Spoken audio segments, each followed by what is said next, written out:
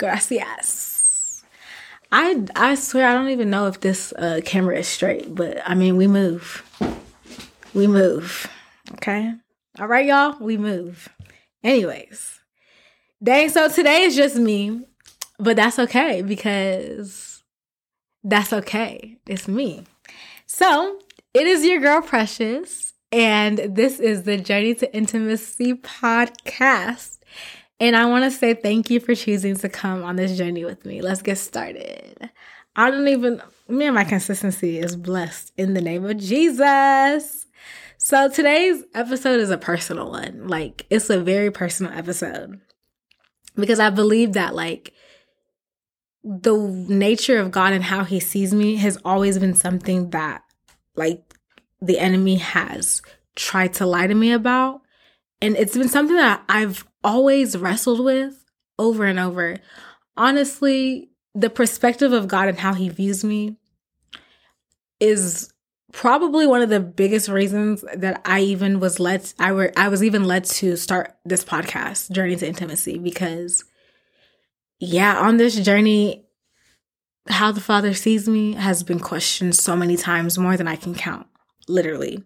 And it has just cost so many things in my life. So if you haven't guessed it already, today's topic is who changed your perspective. So the starting scripture is Jeremiah 31, verse 3.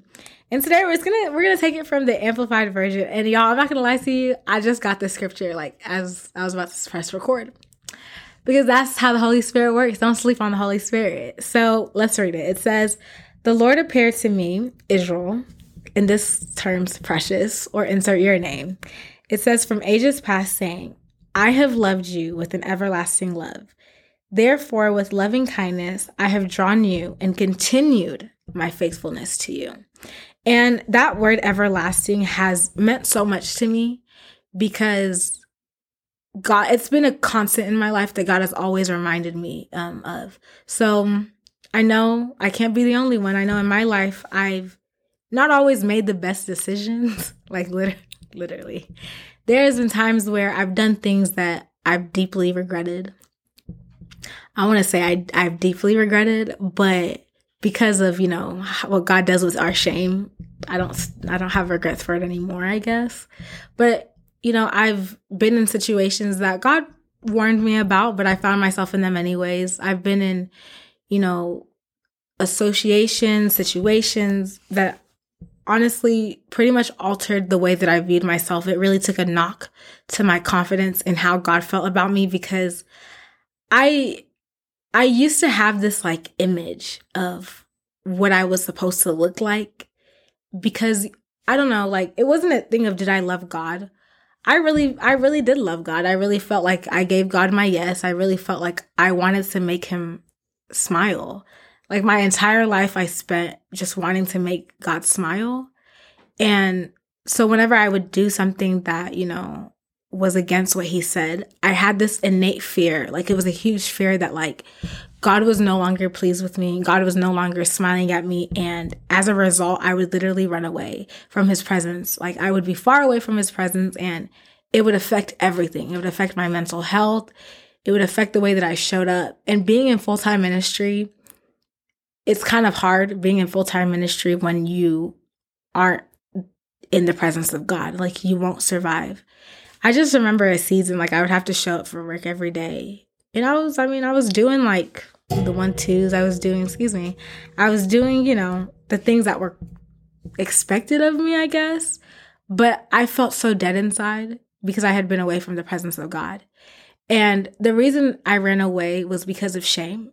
The reason I was so shameful was because I felt that somehow, some way, my wrongdoings or the things that, God had asked me not to do or my disobedience kind of kept God upset with me. Like he was mad at me and he just didn't want anything to do with me anymore. And I remember one day, oh my gosh, it was one day I was in my bedroom and I honestly, transparency moment, I was in my bedroom and I just was sitting on my bed and I was sobbing. And when I was sobbing because I felt like I had such uncertainty on when God was gonna take my life away. And I know that sounds extreme, but when you don't know if the Father is pleased with you, you also don't know what you're doing here anymore. I felt like I had no business still being on earth because God was over me. He was done with me. He was through with me. And I was sobbing, and it was like an uncontrollable sob. And I remember just hearing a voice, in my spirit. And it was a very, very still small voice, because that's how God talks. And I just remember him, one line, saying, "Who changed your perspective on me?" And I heard that line and I just began to sob. And when I heard it and I was like, I don't know. Like, I don't know when I ever felt like God wasn't who he said he was. Because up until that moment, all of my life, he showed me in so many different ways that he loved me regardless.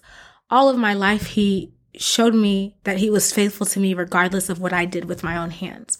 All of my life, he spent time telling me and showing me that I could never be too far gone, that he wouldn't chase me. Scripture shows us in so many different places that, we serve a God who will send an angel army to find us and get us back, no matter how far we go. We see in scripture how he feels about the one, that popular scripture where he's like, he leaves the 99 to fight for the one. And he showed me all of his life, in my own personal life and in different ways that he comes through always. So when he asked me the question of who changed your perspective, it really just shifted my entire heart, because I was like, who did change my perspective on you? Since when don't you show up for me? You showed me for 23, 24 years, I think, that there is nothing that I can do that can make you stop loving me. You've done so many things, right? To show me that. You've gone out of your way so many times to show me that there is nothing that I can do that can make you stop loving me. And yet, for some reason, I'm sitting in bed, I'm sobbing because I think God hates me. And I kind of, after studying that moment, I spent time also looking at God's point of view, and I saw a father whose heart that I broke. And I broke his heart not because of my sin, but I broke his heart because I basically told him that all of his actions to show me that he loved me was worthless to me. It didn't mean anything to me.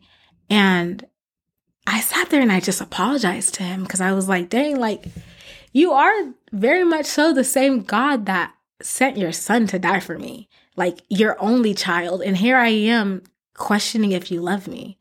And I want to bring back that scripture, that says that we read in the beginning, where it says, I've loved you with an everlasting love. And for something to be everlasting, that means it's never ending. And God being a man of his word, and God being a God that doesn't go back on his word. When he says that he loves you everlastingly, he loves you with a love that can never run out. That means that you don't hold that much weight enough for him to change his mind about you. Neither do you hold enough weight for him to change his word. Because this is the very same God that regards his word so highly that he holds it above his own name. And his name is powerful, and his name is above everything, at the mention of his name, literally it says in scripture, every knee has to bow. So if his word is more powerful and valid than his name, how much more weight do I think that I hold? And it's almost prideful to think that you can do anything for him to change his word. And not only is it kind of like a nudge, a reminder that you don't hold that much weight, but it's also encouraging to know that I don't hold that much weight for him to change his word. His word says that neither death nor life can separate me from the love of God. And that is true, And I know, like many of us, right, we adopt this weird false understanding of who God is, whether it's because of what social media says he is, whether it's because of what our past traumas or this famous, infamous word of church hurt, has told us about God. But it's people fail, but God never fails. People may disappoint you. People may say that you're too far gone. But if God didn't say it, then that is not the final say so. Because like I said, he holds his word above his name. And so when I was telling myself all these lies that, I was too far gone, or the enemy was having he was having a field day with me, because like I was giving him all the access in the world to just tell me anything. And I was really just like taking it in as truth. So I was telling myself like, yeah, Precious, you're too far gone. You really messed up this time. Yeah, he's done with you now. Like maybe last time he would have taken you back, but this time for sure, he's done with you. Like it's a false understanding. But here comes truth. And I don't know, I was talking about it one time with somebody, but we always hear it, but there's reality and then there's truth. Reality is, yeah, you have messed up a lot. Like you have been disobedient one too many times. That's reality. Reality is that like you're not holy and you're not doing the things that God has called you to do. But truth says that he throws out your sin in the sea of forgetfulness. Truth says that he's loved you with an everlasting love.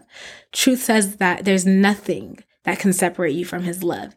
And yes, in a world where there's so much realities, we're to hold on to truth, because truth stands. When heaven and earth passes away, his word will still stand. And his word is that he doesn't change. He can never change. So when we're asking who changed our perspective of him, we have to know that that's the enemy, the accuser, who is uncertain of himself, but God is not uncertain of himself. He's very certain of who he says he is. And he's a God that doesn't leave us. Neither is he a God that forsakes us. And, when I was going through like my little journey of God kind of asking me like, when was your perspective changed of who I was? He's so good, because he began to reveal himself once again to me, because he's patient, he's kind to me and he's good to me. And he was like, I understand you're in a season where you forgot who I said I was to you, but let me remind you, because he's just that good of a father that he'll go out of his way to remind us, even if he doesn't have to. It's not his obligation to remind us, but he does it anyways. So here are some of the things that he reminded me of who he was. And I want to also remind you guys of who God is. So number one, he's the father that never changes the way that he looks at us. His eyes are not like our eyes. Our eyes are fickle. Our eyes go up and down. But it says in scripture that he's a constant father, meaning his lens never changes. The same lens he looked at you when he made you is the same lens he looks at you now. Like when he looked at you and called you good, that never changed. He still calls you good. So he is a father that doesn't change the way that he sees you. You were called good the very first day you took your first breath, and you'll still be called good from the day that you take your last breath, because he doesn't change the way he sees you. Secondly, he is a father that calls us for more. Because he sees so much in us, he wants more out of us, meaning, of course, that's why he doesn't tolerate us doing our own thing. It's it says in scripture that before I formed you, I knew you, right? Meaning he knew all that you were meant to be and all that you were capable of being. So sometimes when we sin, sometimes when we're disobedient, in a way, it's cutting ourselves short of who he's called us to be. So the reason he calls us for more and the reason he chastens us is not because he hates us, but it's because he sees us the way that he saw us the very first day, before we were, capable of doing anything on our own. When we had this innocence, he still sees us that very same way. So he chastens us not because he's a hateful father, but he chastens us because he calls us for more, because he sees more in us. Thirdly, he's a father that never rejects a contrite heart. So I know one thing about God, and it's a beautiful thing about God, is that he doesn't know how to reject those that he loves. And because he says that he loves us, he promises he loves us, he doesn't know how to reject us. And as long as your heart is pure, not pure in the way of perfection, but pure in the way of God, I really do need you, he doesn't reject us. He's a God that is always waiting for us to come back home anyways. And that is something that I literally always say in this podcast is like, come home anyways. Come home anyways. Oh, you did this thing yesterday? Come home anyways. Oh, you said you were going to, read your devotional more and you fell short? Come home anyways. Because scripture says that we all have sinned and fall short of the glory of God. So it's not just you. You're not single-handed out, left out. Like we all, every single one of us that have breath have sinned and fallen short of the glory of God. But the beautiful thing about God is that when we are weak, he is strong. He has all the tools that we would ever need to be, made whole and made pure. So he just wants, your only requirement is for you to come home to him, broken, humble, and saying, God, I look at my hands and I have dropped things every time I've tried to hold it with my hands. So I'm giving it over to you. That is the thing that moves his heart. Fourthly, he is a father that, I don't even know if that's a word, but he is a father that will sacrifice everything for you. I mentioned earlier that he gave his one and only son. That was his everything. He gave it at the cost of maybe we might choose him. Like, imagine a God giving everything he has off of a maybe. There wasn't a certainty that we would choose him, but he loved us so much that maybe was enough for him. Maybe it was enough for him to give everything up. And I think of like a father's love, a parent's love.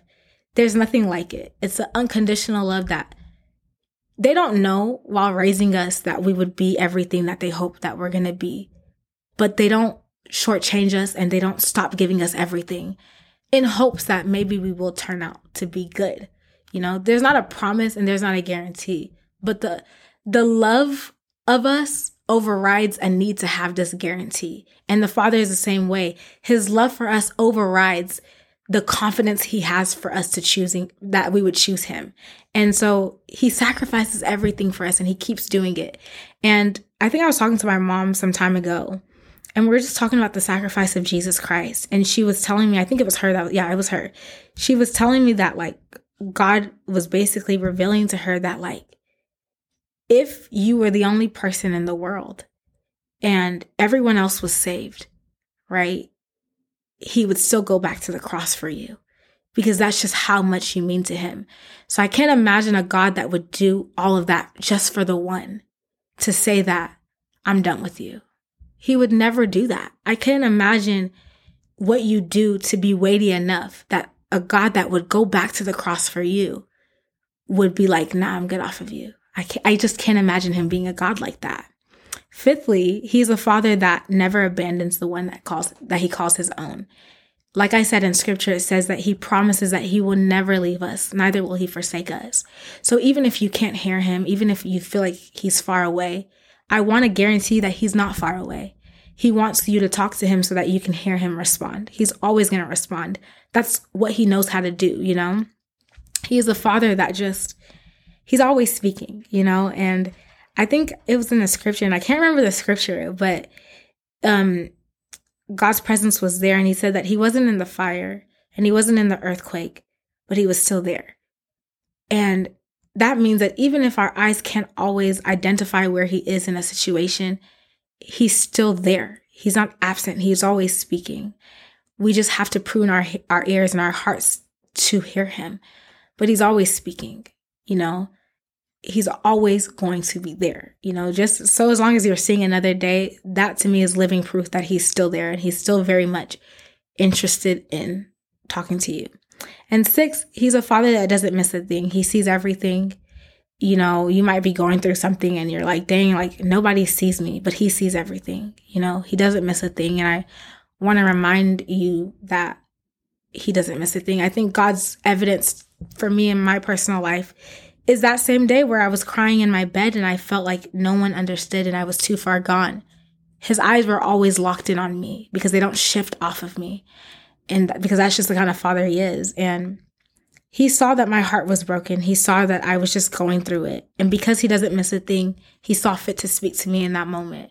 Not because I was qualified for him to speak to me in that moment, not because I did all the right things and I did the proper procedures, but he's almost like incapable of just ignoring me and turning his eyes away from me. And so his little whisper to me it was everything I needed in that moment, So I just want to remind you, he doesn't miss a thing. And lastly, he is a father that loves us endlessly. That has been the constant in this podcast episode, is that his love is everlasting. His love can't be challenged, and his love is pure and it's good and it's here to stay. It's not going anywhere. So those are the 7 truths that I want you guys to remember, is that our Father is good and he's a good God, and no one should be able to change your perspective on him and who he says he is, because his word doesn't change. So who he is doesn't change. So I want you to remember, if you remember anything, is that spending time in the presence of God, and just kind of being hidden in him in a place of intimacy, it debunks the myths about who God is. Because it's so much easier for the enemy to tell you about a God that you don't know. But it's harder for the enemy to tell you about a God that you literally spend all your days getting to know. If you are lost in him and if you stay in him, there is no room for the enemy to come in and tell you a lie, because God's voice automatically becomes louder. I say, like, if I'm picking up a telephone, right? Because God is our lifeline. Let's say it's like a telephone. I can't imagine the phone being in my ear, like right here, and the voice of somebody far away is overpowering the person right next to me. It can't happen. And I believe that that's what we're meant to do, is in order for us to keep our perspective of God pure and to always be reminded of who he is and who he says he is, you have to remain this tight to him. Like, it's like having a friend, right? If you're friends with that person, you're like peanut butter and jelly. It's like having a best friend, and being like this close. Can't nobody tell me about my best friend, because we spend every day together. Nobody can come and tell me a lie about that person, because we spend all there is to spend with each other. So you can't lie to me about who that person is. We're meant to do the same thing with God. Is like, if you spend every day with him in his word, because his word is like one of the best ways that he can reveal who he is to you. That's why he says, like, study the word daily, because that is the best way that you can debunk like who he is, like the myths of who he is.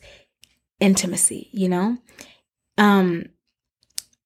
I think that the only way, right, to silence lies is obviously with truth. But in order for you to silence lies with truth, you would have to know the truth. If you don't know the truth, you would have no weapon to silence the lie with. Once again, intimacy does that. You know what I mean? So I want to leave us with this, because I know we've been here for a little bit, but I want to say that it's the presence of God, and it's continuously coming to him, even if you don't feel qualified, that makes all the difference in your life. If you don't come to him over and over again, you've given the enemy access. You've given him permission, because you've left the space empty, because you've created distance. Don't allow the lie of your mind to keep you distance from the Father. He has the antidote to everything. If you feel like you have so much shame, he has the cure for that. If you feel like you just keep going in cycles, he has the cure for that. If you feel like, you're underqualified and you just keep making a mistake, he has the cure for that. In his presence, there is a cure for every single thing that you'll ever deal with in this life. Because like I said, when Jesus Christ was on earth, he went through everything and he got through it, literally. Now he's in heaven with his Father. So if he can get through it, we can too. But it's only by withdrawing yourself, and it's only by constantly being intimate with him that you can be strengthened, right? Like, you can have the understanding that you're supposed to have so that you can get through this life. So if ever a time you feel like you're running away from the presence of God and you can't come home to him, or there's just shame has just piled up and it's like, nah, you don't know me, Precious. Like, your stuff is probably slight work, Precious, to what I've done. I want you to ask the question that the Father asked me: who changed your perspective on him? And be reminded that he is all of those things and more that I shared with you guys. So that's all for today. Thank you so much for coming on this journey with me. I want to pray with you before we leave. So let's pray. Father, thank you so much for your people. Thank you for who you say you are and who you always will be, God. Father God, thank you for this revelation on all the things that you are. You are a good, good Father. You're a God that doesn't change your mind. Neither are you a God that changes the way that you see us, Lord. From the beginning of time, you promised us that we would be the apple of your eye, Lord. Father God, you promised that you would love us with an everlasting love. And because you don't run out, and because your faithfulness doesn't run out, Father God, your promise will always be made true, Father God. Lord, I pray for each and every person listening to this, God, no matter what they're going through, Lord, I pray that you remind them that you love them and you will always love them, and that we do not hold enough weight to change your mind about us, God. We love you and we honor you. In Jesus' name.